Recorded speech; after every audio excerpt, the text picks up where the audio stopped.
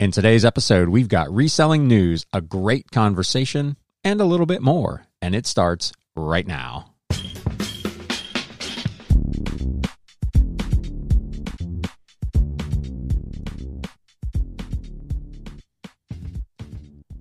Hey everyone, welcome to episode number 27 of the Galaxy CDs, Rocks, and Flips Reseller Talk podcast. My name is Ryan, and as always, I am coming to you from the Batcave.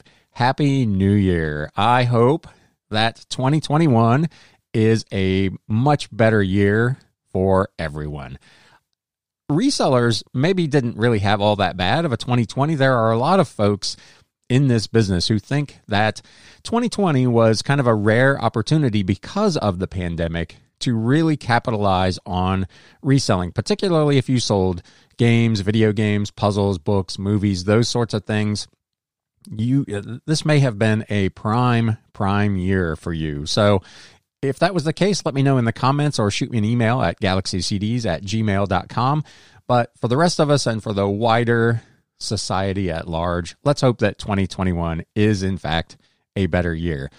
I'm not the kind of person who does New Year's resolutions. I'm one of those folks that thinks if you weren't planning on doing it already, New Year's Day is not going to make any difference. So I don't really do New Year's resolutions. I do make plans throughout the course of a year, things I want to do different, things I want to grow. And I do have some stuff kind of in the works that we'll talk about probably down the road. But for New Year's resolutions, surviving another year is probably my biggest one. I did want to just do I'm going to do a full business recap in the Wednesday episode where I've moved all that to. But I did want to take just one quick moment to take a quick look at 2020, just from the standpoint of kind of revenue streams and what my business kind of looked like overall. I actually had, when I went back and looked at it, I had 11 different revenue streams. Now, to be fair, 96% of my income came from one revenue stream, and that was eBay. But there were several $1,000s throughout the course of the year that came from other sources, things like Bonanza, things like sponsorship for the podcast and YouTube, some writing I did on medium.com, live sales, a garage sale, that sort of stuff. So I'd like it to be more balanced than 96% eBay and 4% everything else. So that's one of the things that I'll be working towards and have been working towards for 2021. But I was really surprised when I went back and started pulling the numbers for the year that I had that many different areas that I was able to make little bits of money here and there that helped balance things out. Again, let me know in the comments, how many revenue streams do you have? What kind of things are you looking to do going forward with your revenue? Do you have plans to expand your horizons into more things, grow your YouTube channel, expand your platforms from one or two, get into Amazon FBA? What is it you're looking to do for 2021 to grow your business? News updates. So let's talk about just a little wee bit of news for the week. Not a lot of stuff going on. In some cases, this is actually things that ultimately ended up not going on. I talked about, I think it was last week, how Mercari had ponied up to sponsor the Texas Bowl. It was announced on December 29th, so this was several days ago, that due to COVID issues in the TCU football program, the Mercari Texas Bowl was canceled. And I think I alluded to that possibility while I was talking about this sponsorship deal. So I don't know if, Mercari will not have to pay or if they'll get some money back. I don't know how that is all going to shake out, but the game ultimately was canceled. It was scheduled for last Thursday night and did not take place. So hopefully everyone within the TCU football program is well and healthy and recovers. But yeah, for Mercari, money potentially not well spent, and hopefully they get some of their money back.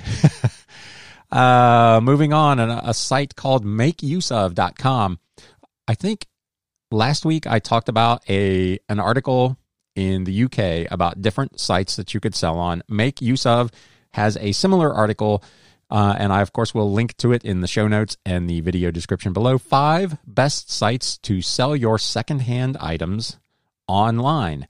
What do you do with the stuff that's collecting dust in your home? Try these online marketplaces that buy and sell secondhand products of all types. This was a really interesting article because it went into some really specific sites. I'm not going to recap the whole thing, but I will hit the high points. The best site for selling clothes, they say, is Poshmark, a virtual marketplace that specializes in clothing and fashion-related goods. You can use the app to create your own virtual closet and sell on the go. This site was founded in the U.S., expanded to Canada in 2019, and they do have plans to enter more countries in the future. I'm sure they especially want to do that since they are going public. What sets Poshmark apart from other online fashion marketplaces is the community features that echo a resemblance to major social media sites like Facebook and Instagram. You can amass followers, share listings from other sellers, and like or comment on other sellers' listings. That's the part of it that all just sounds like way too much work for me. And I've talked about in the past, I'm not a clothing seller anyway. I've got a few things in my assortment, but by and large, I don't seek out clothing. It's just not a niche that I'm interested in. I do hats. I love hats, but clothing, it's just not something I'm interested in, and which is one of the beauties, really, of reselling. We've talked about it previously. If you don't like a particular niche, you don't have to do it. If you are really excited and passionate about something, that's what you can do, and there's a space in the marketplace for you and for that. So more power to the Poshmark sellers who go through all that stuff, but it is not my bag. Best site for selling vinyl records, Discogs.com. I've talked about Discogs in the past. I don't sell there, but I do use that site extensively for research.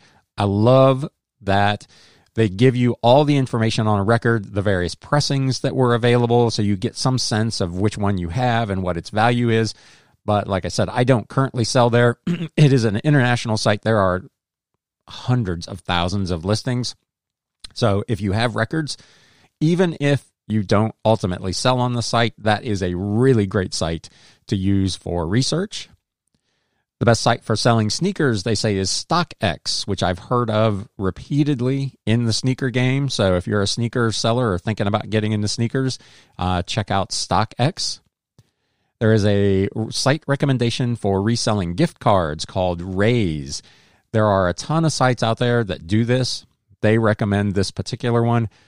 There's a bunch of articles this week about gift card scams online, people selling gift cards that have already been used and so on. The Better Business Bureau actually has come out with a warning against one particular seller. So this is an area that's fraught with fraud, but they recommend Raise.com. After setting your desired price, there are no auction-style listings. You are guaranteed to get 85% of the sale price. Once the card is sold, Raise takes a 15% commission from the selling price. The best site for selling luxury goods, if that's your thing, they say is The Real Real, online marketplace for authenticated luxury goods. The Real Real platform differs substantially in how your items are sold compared to other online marketplaces. You can book an expert consultation to have a video chat about pricing or an online consignment appointment with a luxury manager to discuss if your items are appropriate for The Real Real. Once you are ready to part ways with your luxury goods, you can send them to The Real Real HQ for authentication with free UPS pickup. If any of you are using The Real Real, let me know in the comments below. I've heard of this site. I don't deal in luxury goods, but let me know how that site is working for you. So a real interesting article. Like I said, I will link to it if you want to read more details, but that's some pretty cool stuff. Lastly, for the news this week, the 5 worst PR disasters of 2020. I'm not going to cover all 5 of them. I'm only going to highlight the one they call number 3. And we've talked about this on this podcast previously on numerous occasions. eBay's alleged harassment of newsletter publishers, including by sending porn to neighbors and live roaches to their home. Man, the gift that just keeps giving. Although the alleged events happened in 2019, the details only came to light in an indictment this June, followed by predictably bad publicity. 6 former staffers were charged with conspiracy to commit cyberstalking and witness tampering. They're said to have harassed critics by, among other tactics, posting ads inviting strangers to their home for sex. Shockingly, eBay's former chief communications officer reportedly told a former top security officer at the company that he wanted one of the newsletter publishers, quote, done. I want to see ashes. So eBay continues to get in the news for this periodically. Bloomberg considers it one of the 5 worst PR disasters of 2020. So with that, we're going to take a really quick sponsor break for those of you listening on the podcast, and we will be right back with a really great reselling conversation with a fella named Jimmy Jackson. Stay tuned. Thank you so much for listening to this podcast. If you're on Apple Podcasts and you want to do me a solid, please leave me a review. That would be awesome. If you're listening anywhere else, there's a link in the show notes to my Podchaser page where you can also go and leave a review. Be sure to check me out on YouTube at Galaxy CDs Rocks and Flips and follow me on Instagram at Galaxy CDs Rocks. Thanks again.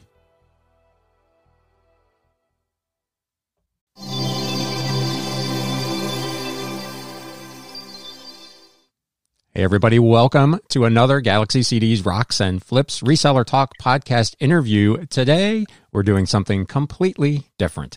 In the first 3 interviews, I've talked to fairly seasoned resellers who also happen to do a lot of social media and YouTube and all of that kind of stuff.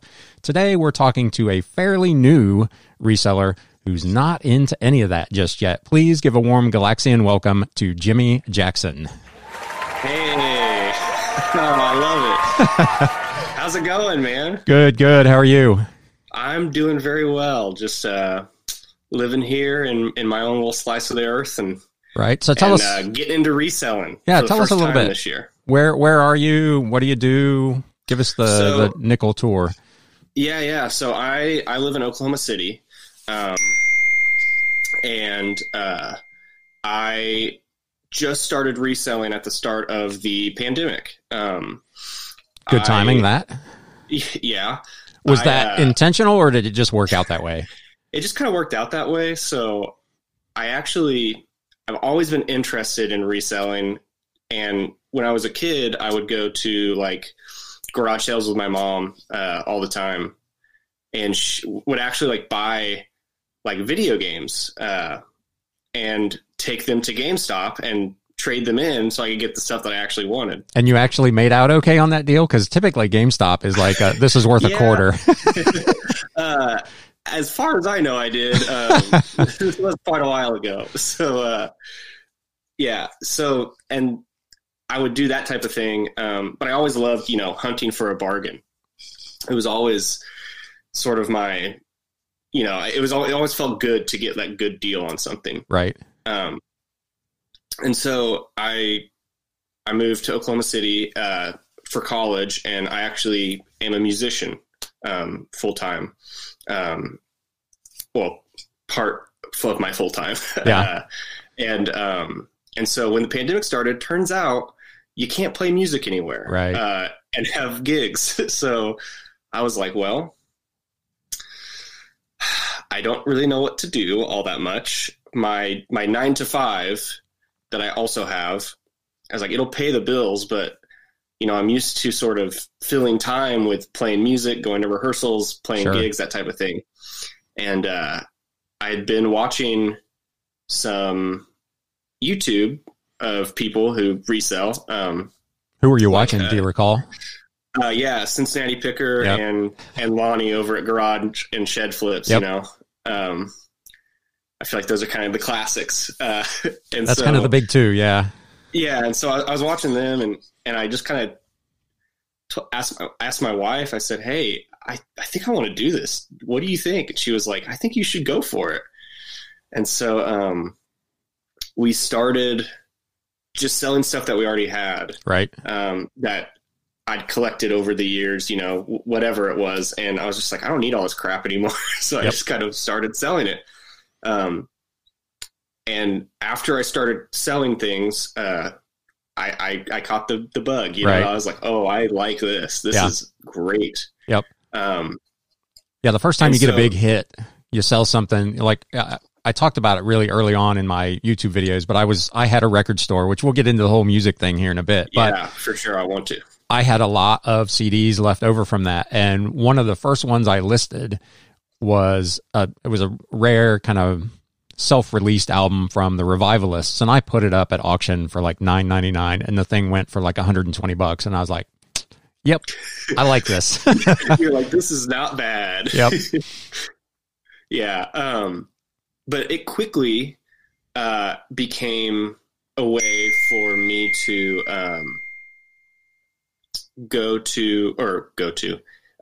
to pay off some student loan debt. And so that's really my goal with reselling is to pay off all of my wife's car, my car, and my student loan debt. Nice. That's that's sort of my part-time goal. Yeah. Awesome. So when the pandemic started, what's your actual full-time job? So my full-time job is also in music. It's I work at this college called the Academy of Contemporary Music. Okay. And it's downtown here in Oklahoma City. It was started by the manager of the Flaming Lips. Very cool. Yes. And so I actually was a student there. That's what I came to Oklahoma City for, to become, to go to school there and that type of thing. And looking back, it was a little bold of me, but my second semester, I walked into his office and I was like, listen, I know how to play the drums. I didn't come here just to learn that. I came here to make connections. So what's up, basically?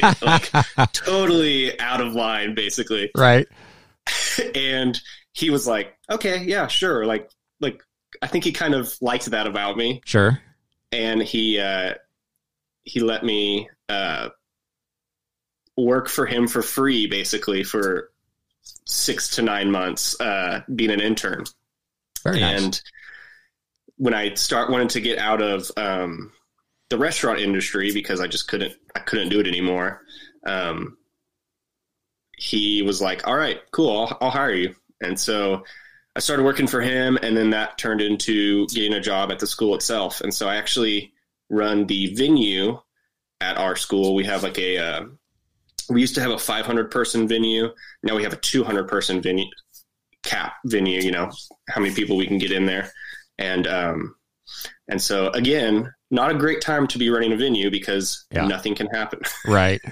So have you been able to do any shows, or is it? So we've done a few, at the school. We have not, we've pretty much are kind of we're kind of under strict, let's not do anything, but as far as, playing music, I've done, quite a few in, churches and stuff like that, because they don't have quite the same restrictions. Sure. And so the band I actually play with full time is a worship band. And so we've been able to do a few things here and there. But even those are not too often because of, the circumstances we are all in. Right, right. So the band, were you able, prior to that, was it making you enough money? Because I know a lot of, obviously, like I said, I had a record store and I dealt with a lot of local area independent bands, and the cover bands all made money, but the bands that were doing originals really struggled. Were you able to make enough money on that gig to kind of have those same goals that you have with reselling, or is this? I mean, sort of. I didn't. So, to be completely honest and transparent, whenever I was in college and playing music and making money, that was money that I could just blow on whatever I wanted. And so, that's sort of, I started collecting records, started collecting CDs, started collecting DVDs, that type of thing. And so, I think a lot of that is now being moved to eBay. Right. All that stuff I collected and selling on eBay, which is nice. So, it's never been enough to sustain me full time yet. Sure. But I do have there is a dream of mine where I sell, I resell and play music full time. And I don't think it's that hard or that far off of a possibility. Right. I think probably for a lot of people, once the pandemic is done, that kind of stuff will shake loose, because you're going to have obviously more opportunities for the band, more opportunities to source and all that kind of stuff. So I think, God willing, the vaccine does everything it's supposed to do. And, by summer, things have shaken loose. So do you have something in particular that you specialize in? You mentioned, your CDs and the records kind of out of your own collection. When you go out looking for stuff, are you looking for anything particular? So most of the time I'm looking for video games, honestly, just because I do have experience with that. With the records, unless it's something really rare, I don't like to mess with it all that much, just because I am not a professional grader. Right. I don't, that it gets so in the weeds on some of that stuff that it just kind of stresses me out. Like I talked about that in one of my episodes, and I get that question a lot. Record grading it's more of an art probably than a science. There's no real cut and dry. What one person thinks may be very good may for somebody else be good, or it may be like new. And it just, like you say, you're totally in the weeds, and you send the thing clear across country, and then you start getting hate mail. Yeah, exactly. And that's the last thing I need right now is somebody getting mad because I graded a record very good when it should have been good plus, Right. Yep. But there are some, like, if something's rare, that's sort of like the condition, while it matters, doesn't matter as much, I feel more comfortable definitely like selling that. But I'm also lucky that we have an incredible record store here in Oklahoma City, called Guest Room Records. Yeah. And their trade-in or selling process is very nice and very easy. So do you flip stuff to them? You go to garage sale, estate sale, and find a big box of records, and then, take it to them and try to 2X your money or something like that? Yeah. I haven't been as lucky as finding stuff in the wild yet. Just because there was like most of the summer, I tried to be semi careful and not going to too many garage sales, just because I feel really confident, and then I'd like go to one and I get really freaked out about the virus and be like, oh gosh, okay, maybe I'll just like stay at home for a week, Right. Yeah, I mean, it's definitely, I think that is there where it's like, I think that relationship could happen and make sense. For sure. Nice. So, yeah. I had kind of gone the other way with a big buy. I had a record store that had a bunch of CDs that they didn't want to mess with. Their space was really too small. It would have been another whole store the size of the one they already had.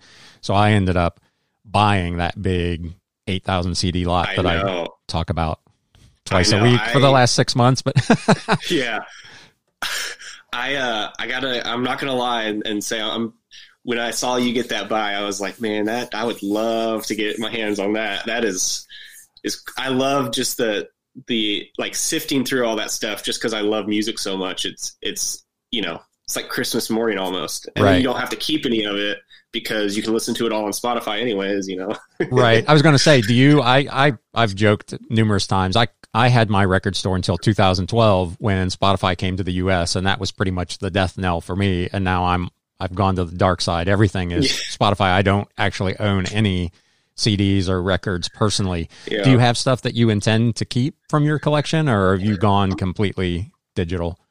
Absolutely. I've kept like anything that has any sort of sentimental value to me.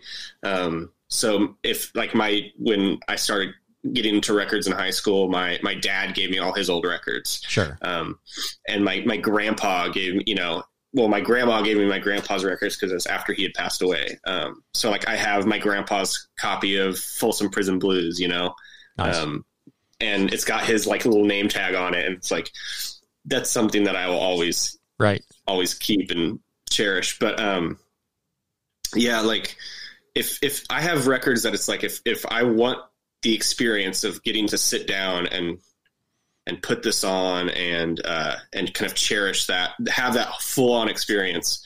I'll keep it on vinyl, but yeah, and that's a totally different listening experience. The sound notwithstanding, just the act of halfway through it, you got to take it off and flip it over. And it's just a lot more interactive, I think, than streaming something where you just click an icon on your phone and all of a sudden you're listening to millions of songs. I think people miss that. I think that's one of the reasons independent record stores continue to do well. And I know we're way out in the weeds in terms of reselling here, but I don't get to talk about record stores very often. So hey man, I'm always willing to talk about the record store thing. Right before we closed down in March, we were at the school. We were planning a big record swap with like 75 vendors and doing like a whole thing, and I was so excited. And very sad that it had to be postponed. Yeah, those are fun events.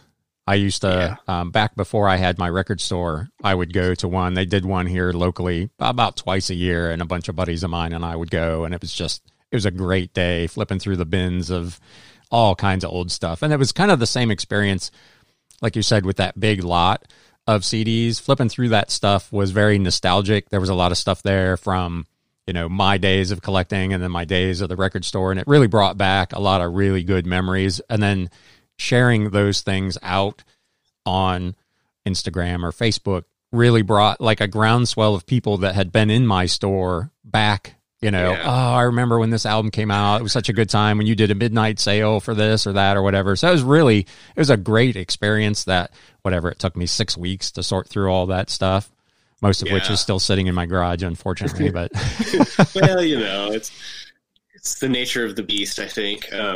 But yeah, to kind of, I guess, steer the ship back towards reselling a bit, the act of digging through those crates of vinyl and digging through, crates of CDs or whatever, it's the same thing going to Goodwill. It's the same thing going to a garage sale. I love the hunt. Yep.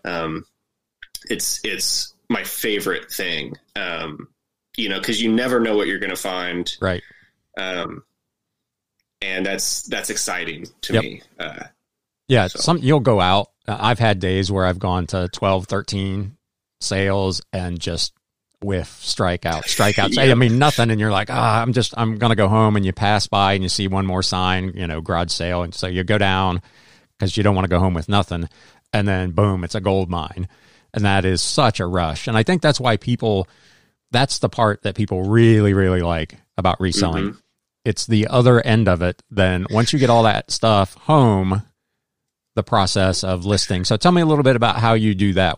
As a new reseller, how did you figure out what platforms you wanted to sell on, and tell us a little bit about which ones you are on, and then what's your kind of process for listing and storing and all that kind of stuff?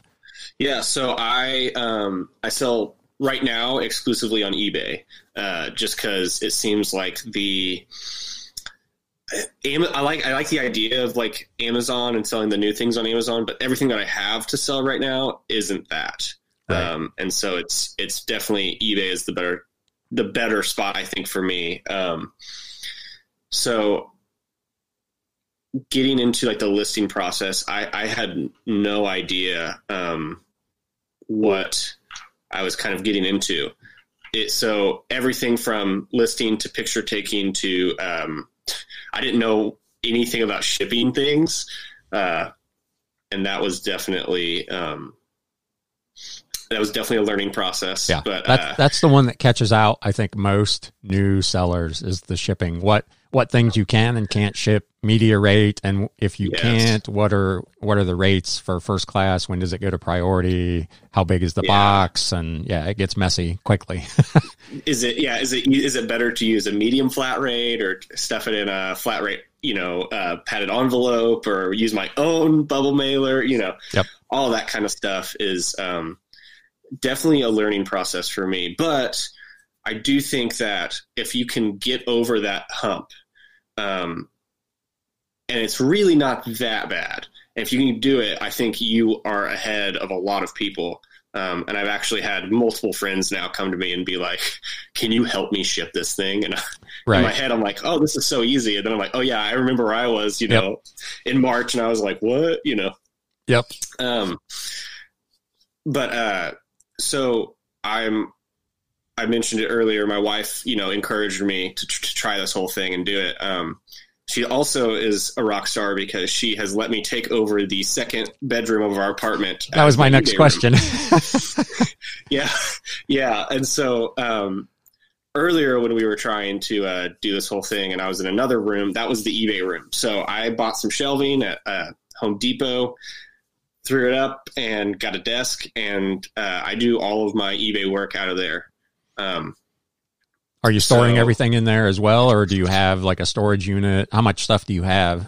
Yeah, so I have a storage unit as well that I just keep sort of incoming. Like if I get something, I just put it in there. It's also where, like when we cleared out that bedroom and decided what we were going to keep and what we were going to get rid of,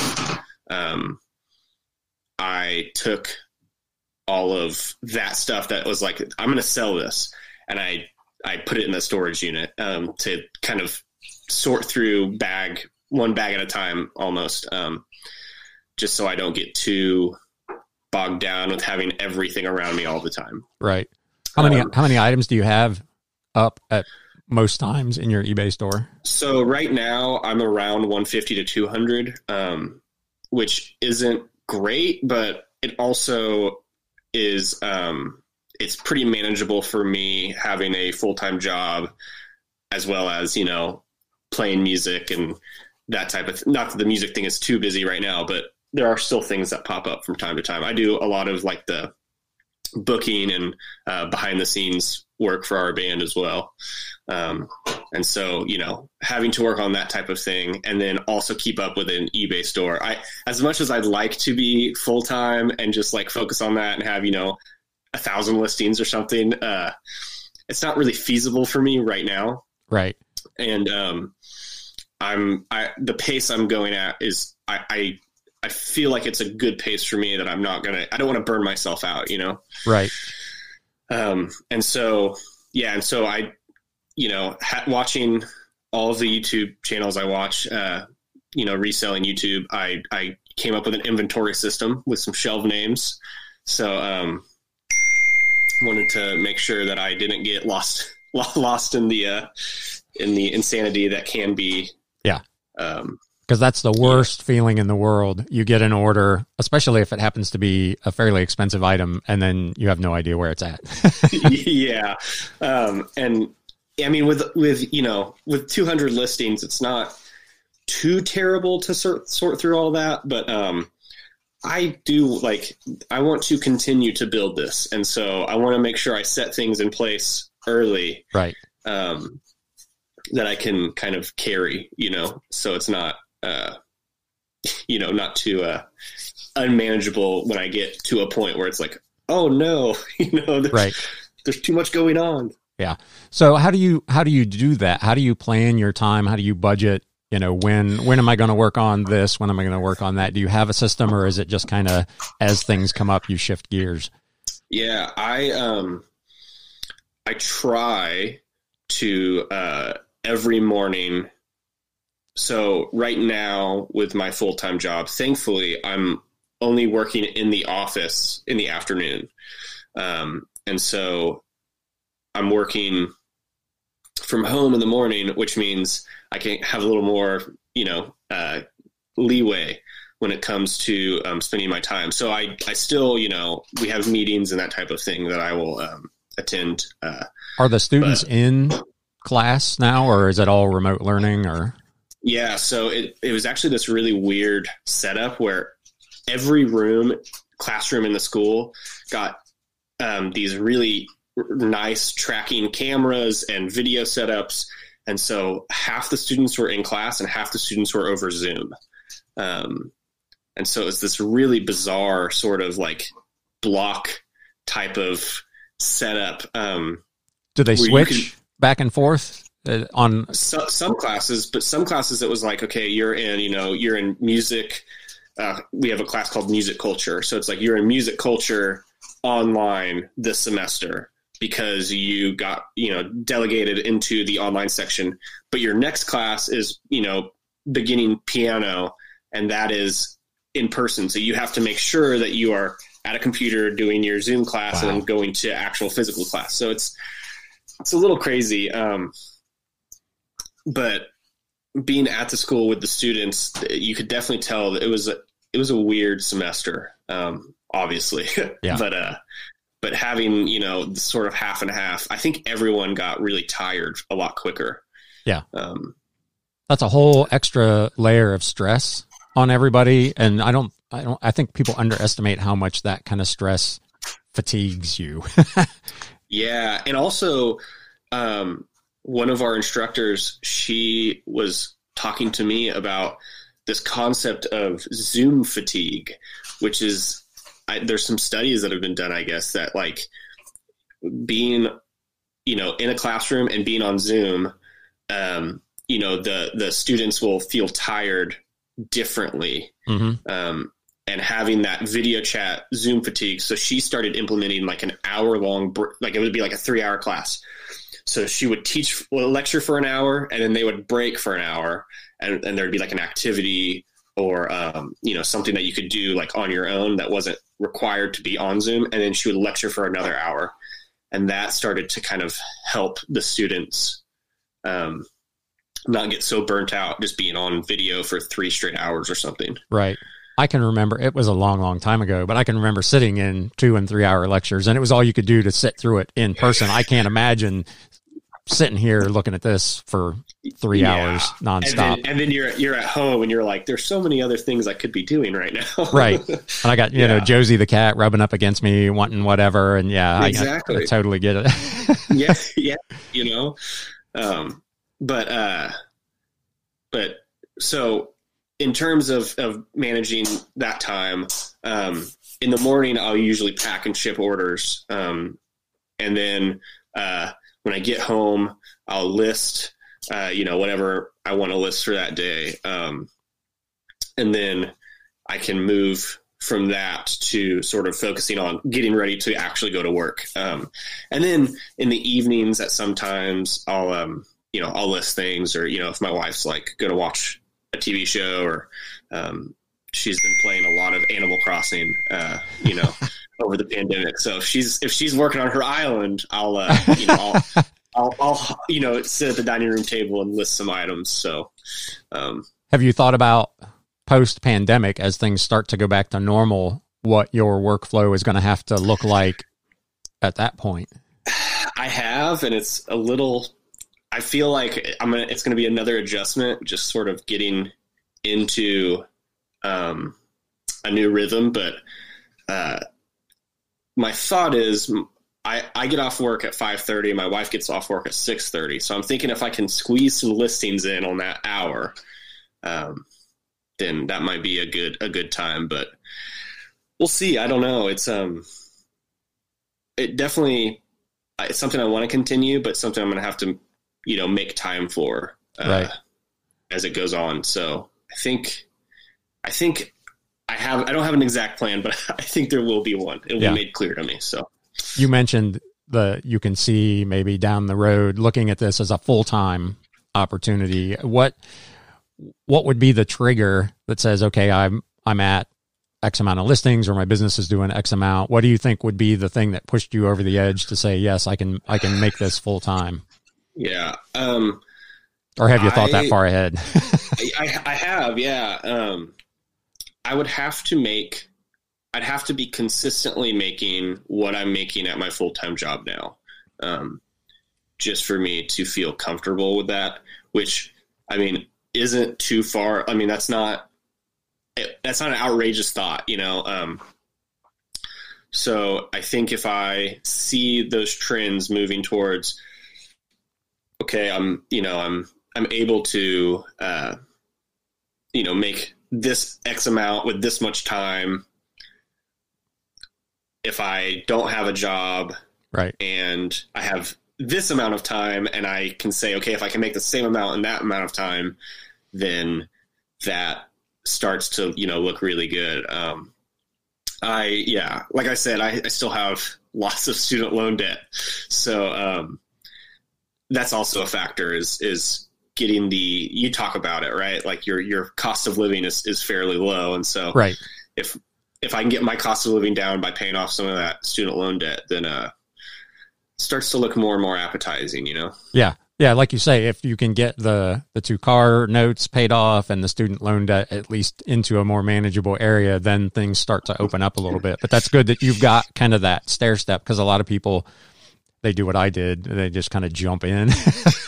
And I made that same calculation that you just talked about, the track from if I'm doing this amount of hours and I extrapolate it another 20 hours a week, then my income should go to point B, and it's not quite that linear. And I think a lot of people that make that leap kind of get caught out. I was fortunate, like I've talked about in some of my episodes, where I had some money saved up and I could afford for it to be a bloodbath for a while and until I got it going. And I lucked out. That didn't turn out to be the case, but it was definitely the numbers didn't move in the way that I expected to initially. And then eventually everything kind of got there. So yeah, I having having a we have 3. This is sort of silly, but we have a dog and 3 guinea pigs who, for whatever reason, have to go to the vet all the time. So keeping those type of costs in mind, I right. tend to be a little more cautious. And as much as I'd love to be like, I'm doing this, let's do it full time. There's a part of me that's like absolutely terrified, which I'm sure won't go away ever, but, right. Well, and I've been doing it for essentially 18 months now. And if I have, a morning like I had this morning where I had 5 orders that totaled less than $50, I'm like, oh man, has the bottom dropped out? And I've had a great week, but you get that one day and it's your only source of income. It's different than going to a job and knowing, even if it's a slow day today or we're in the pandemic, I'm still going to get that check kind of deal. So it's definitely that never for me has gone away. Yeah. It's having that security is really nice, but the thought of, and my job right now is fairly flexible, which is nice, but the thought of having that more flexibility of working for yourself, right? It's definitely appealing. Yeah, definitely appealing. And this seems like a really, I won't say it seems easy because it's not, but it seems like a really good way to do that. Because I also, I've thought about like, I'd love to open a record store, or, right. I'd love to open a video game store, where I sell retro games or something, but that's a little more intense when you're talking about, finding a storefront and paying all of those things, having employees, that type of thing. So I can manage myself, and I like that. So. Yeah, this is a lot more kind of low risk from that standpoint, because you're not locking yourself into a 3-year or a 5-year lease and all the rest of those things. Yeah. So yeah, it's definitely, and I've reached that point. I've talked about it a couple times where a warehouse space would probably be nice, but I'm right on that cusp of, do I want to take on all that additional overhead? So yeah, I mean, it's definitely, I've thought the same thing of like, well, it'd be nice to like not have everything in my apartment. Yep. But at the same time, it's also nice not to have to pay an overhead where if I don't hit that for that month, or I'm not hitting the goals that I want, it's like, I don't have to feel stressed about that. Right. So kind of off topic, but you and I talked offline about doing YouTube and social media. And is it the time constraint for you with all the other things that you're doing that has kind of is holding you back from that? Or is there something else? Or because I sense that it's something that you want to do, but you just haven't jumped in. So I think it's a combination of time constraint. If I did it, I'd want to do it right. I think it's super admirable for you putting up, 1 to 2 videos every single week. That's in a podcast, it's like, that's that's a commitment. Especially considering what it pays, which is essentially nothing. Yeah, right. My wife and I actually have a podcast that we do, and we were really good at the beginning of the pandemic doing it every week, and now we just do it when we feel like it, which is totally fine and works great for us. But what's that about? It's about video games. So that's, we just talk about sort of what we've been playing, and every episode my wife gives her Animal Crossing Island update. Right. So nice. it's our little slice of nerd heaven, Very cool. Yeah, it's called Date Bit. So D and the number 8 bit.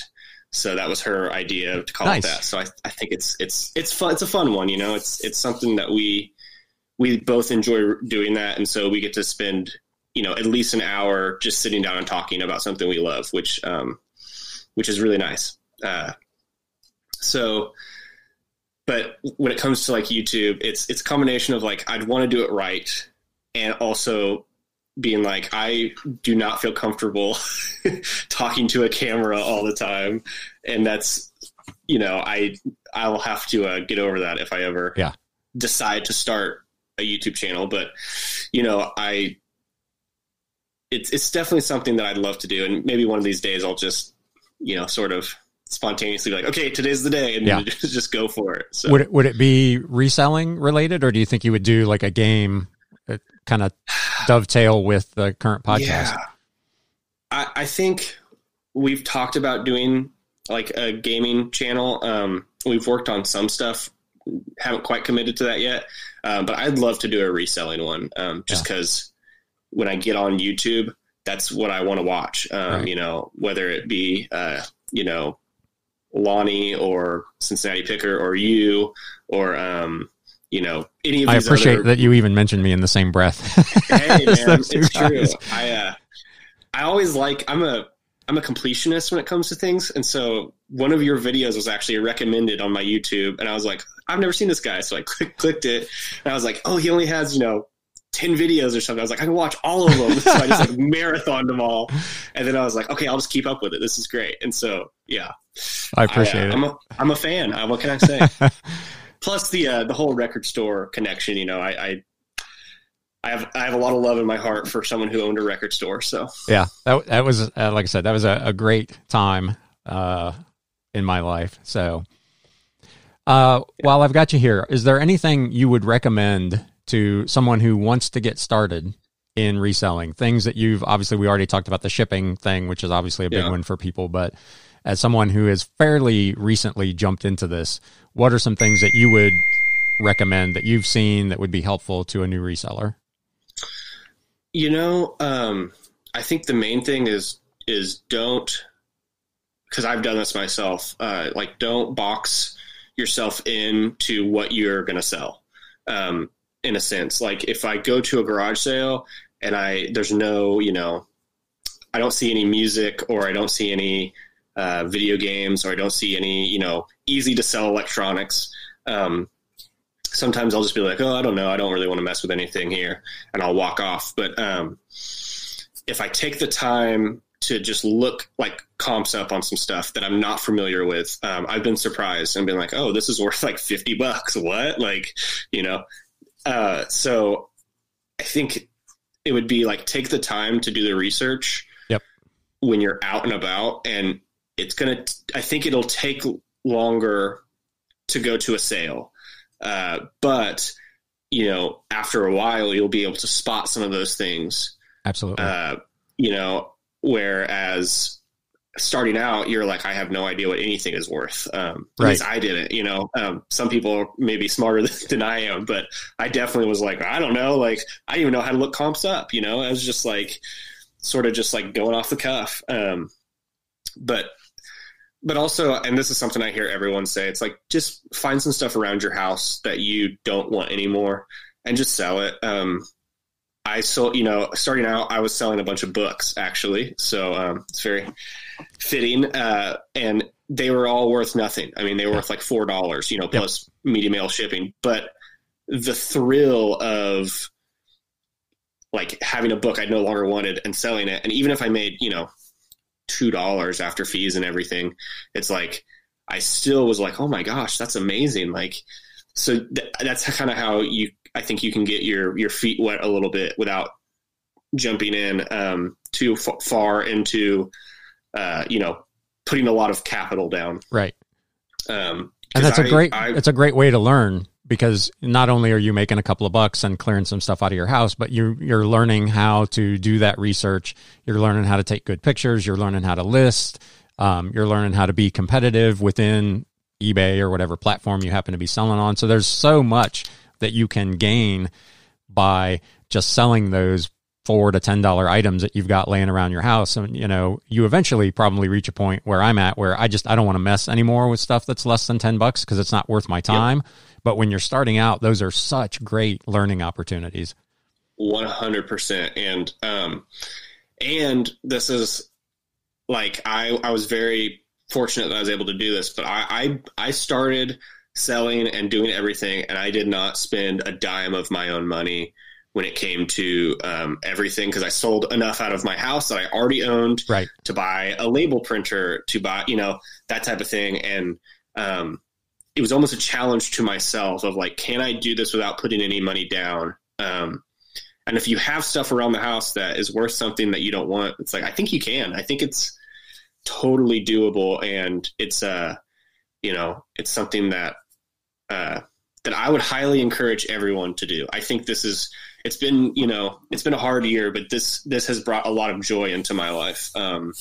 Just being able to not only, provide for myself and my family, but also, when I get a message on eBay that's like, I've been looking for this for years whatever, it's like I'm like, that warms my heart so much. And being able to bring people happiness for, even though it is like things and stuff and materialism, whatever, but it's, being able to like provide that for someone is, I love it. It's infectious. Yep. Like you talked about with the nostalgia of the record that was, your father's or your grandfather's.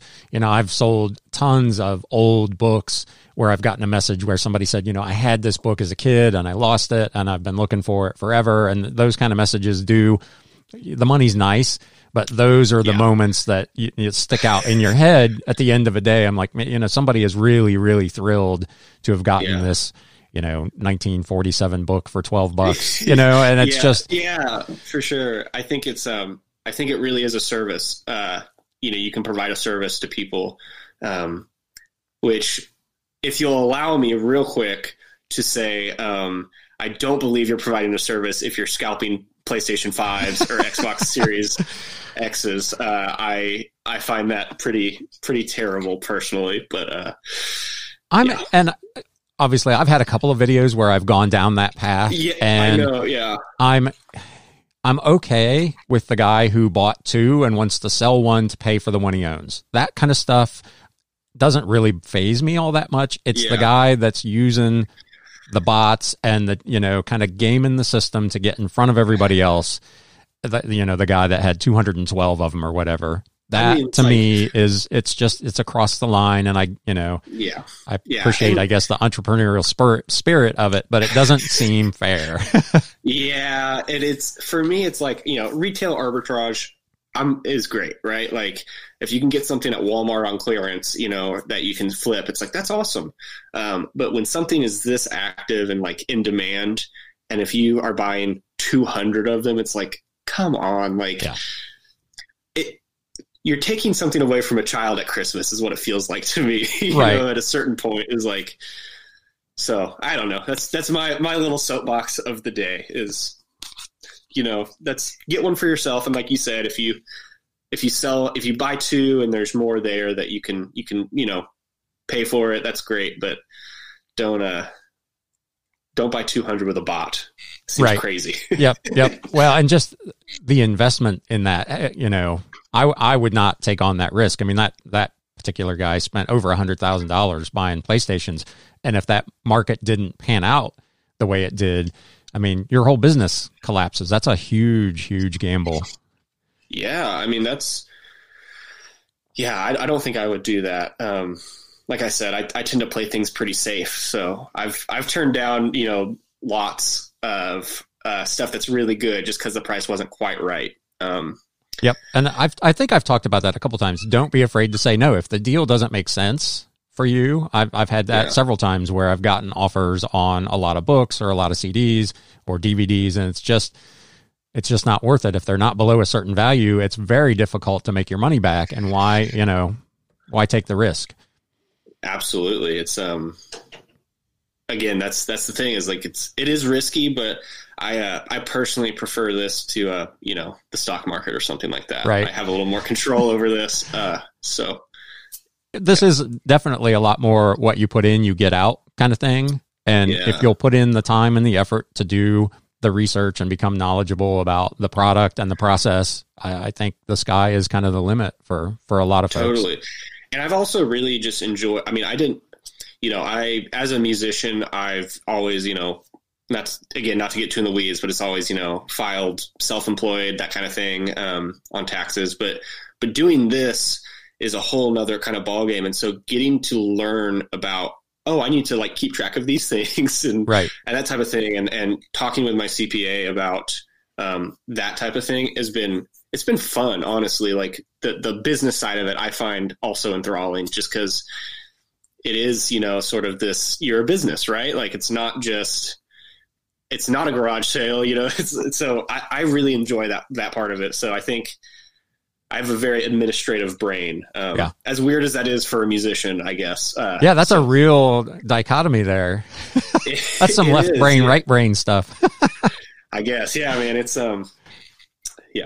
it's good, but I enjoy the business part of it as well. So that's awesome, because a lot of people don't. You watch people, on Instagram or YouTube or whatever, and they're not tracking their costs. They have no idea what they've got in stuff, and hopefully the IRS isn't watching people all that closely in this field, because in a lot of cases the money's not that big. It's not probably worth them to go after somebody that's making, 4,000 or 5,000. But if you're making a substantial amount of money, when you file that, self-employed, that's immediately a flag for the IRS that we want to look at this a little more closely. So yeah, and I think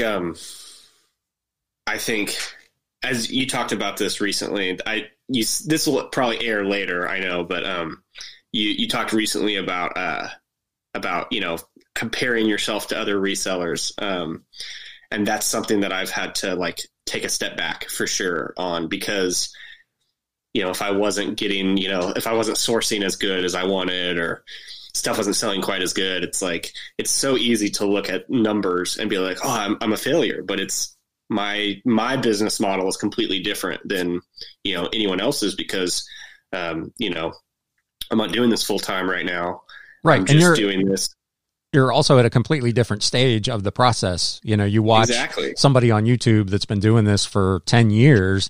They've got all the systems in place, and they know the market, and they know the merchandise. So they're, comparing your business at 6 months to a YouTube video or an Instagram post of somebody that's been doing it for 10 years can lead you down a lot of really bad paths. Yes, it can. Yeah. And so, I keep track of my numbers, obviously, but I try not to focus on them too much. And I just focus on the art, the craft of listing, taking pictures, sourcing, that type of thing. Cause that's, it's fun. Yep. I like it. Well, I think that's really good advice to end this on. Do you have anything else you'd like to add while I've got you here? Not really. No, thanks for having me on. It's been a blast. I appreciate it. We've been trying to set this up for quite a while, and I'm glad that we finally were able to. And it's been fun. And hopefully one of these days I'll be able to have my own YouTube channel that maybe we can do this again on my channel. Awesome. That would be great. Well, I appreciate you taking the time out. We're recording this before the holidays. It will air after the holidays, but I wish you and your family the best during the holiday season. Enjoy it. You as well. You as well. Stay safe out there. Absolutely. Thanks again. Yeah.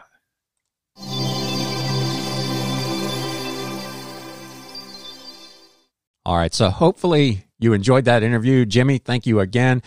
Please, if you're into gaming, go check out his podcast that he does with his wife. It is really, really good. They talk about all kinds of different games. So if that's something you're interested in, definitely go check it out. I will link to it in the show notes and the description below. Jimmy, thank you again for taking the time to talk to me. Thank you for watching the channel and reaching out to participate in the interview. I really appreciate it. With that, we're going to wrap it up for today. I hope you had a great holiday season, a great New Year's weekend. Monday, it's time to get back to work. I'm actually looking at some new projects already in week 1 of 2021, and we'll be talking about that in the future. So with that, it's time to sell. Thanks, guys.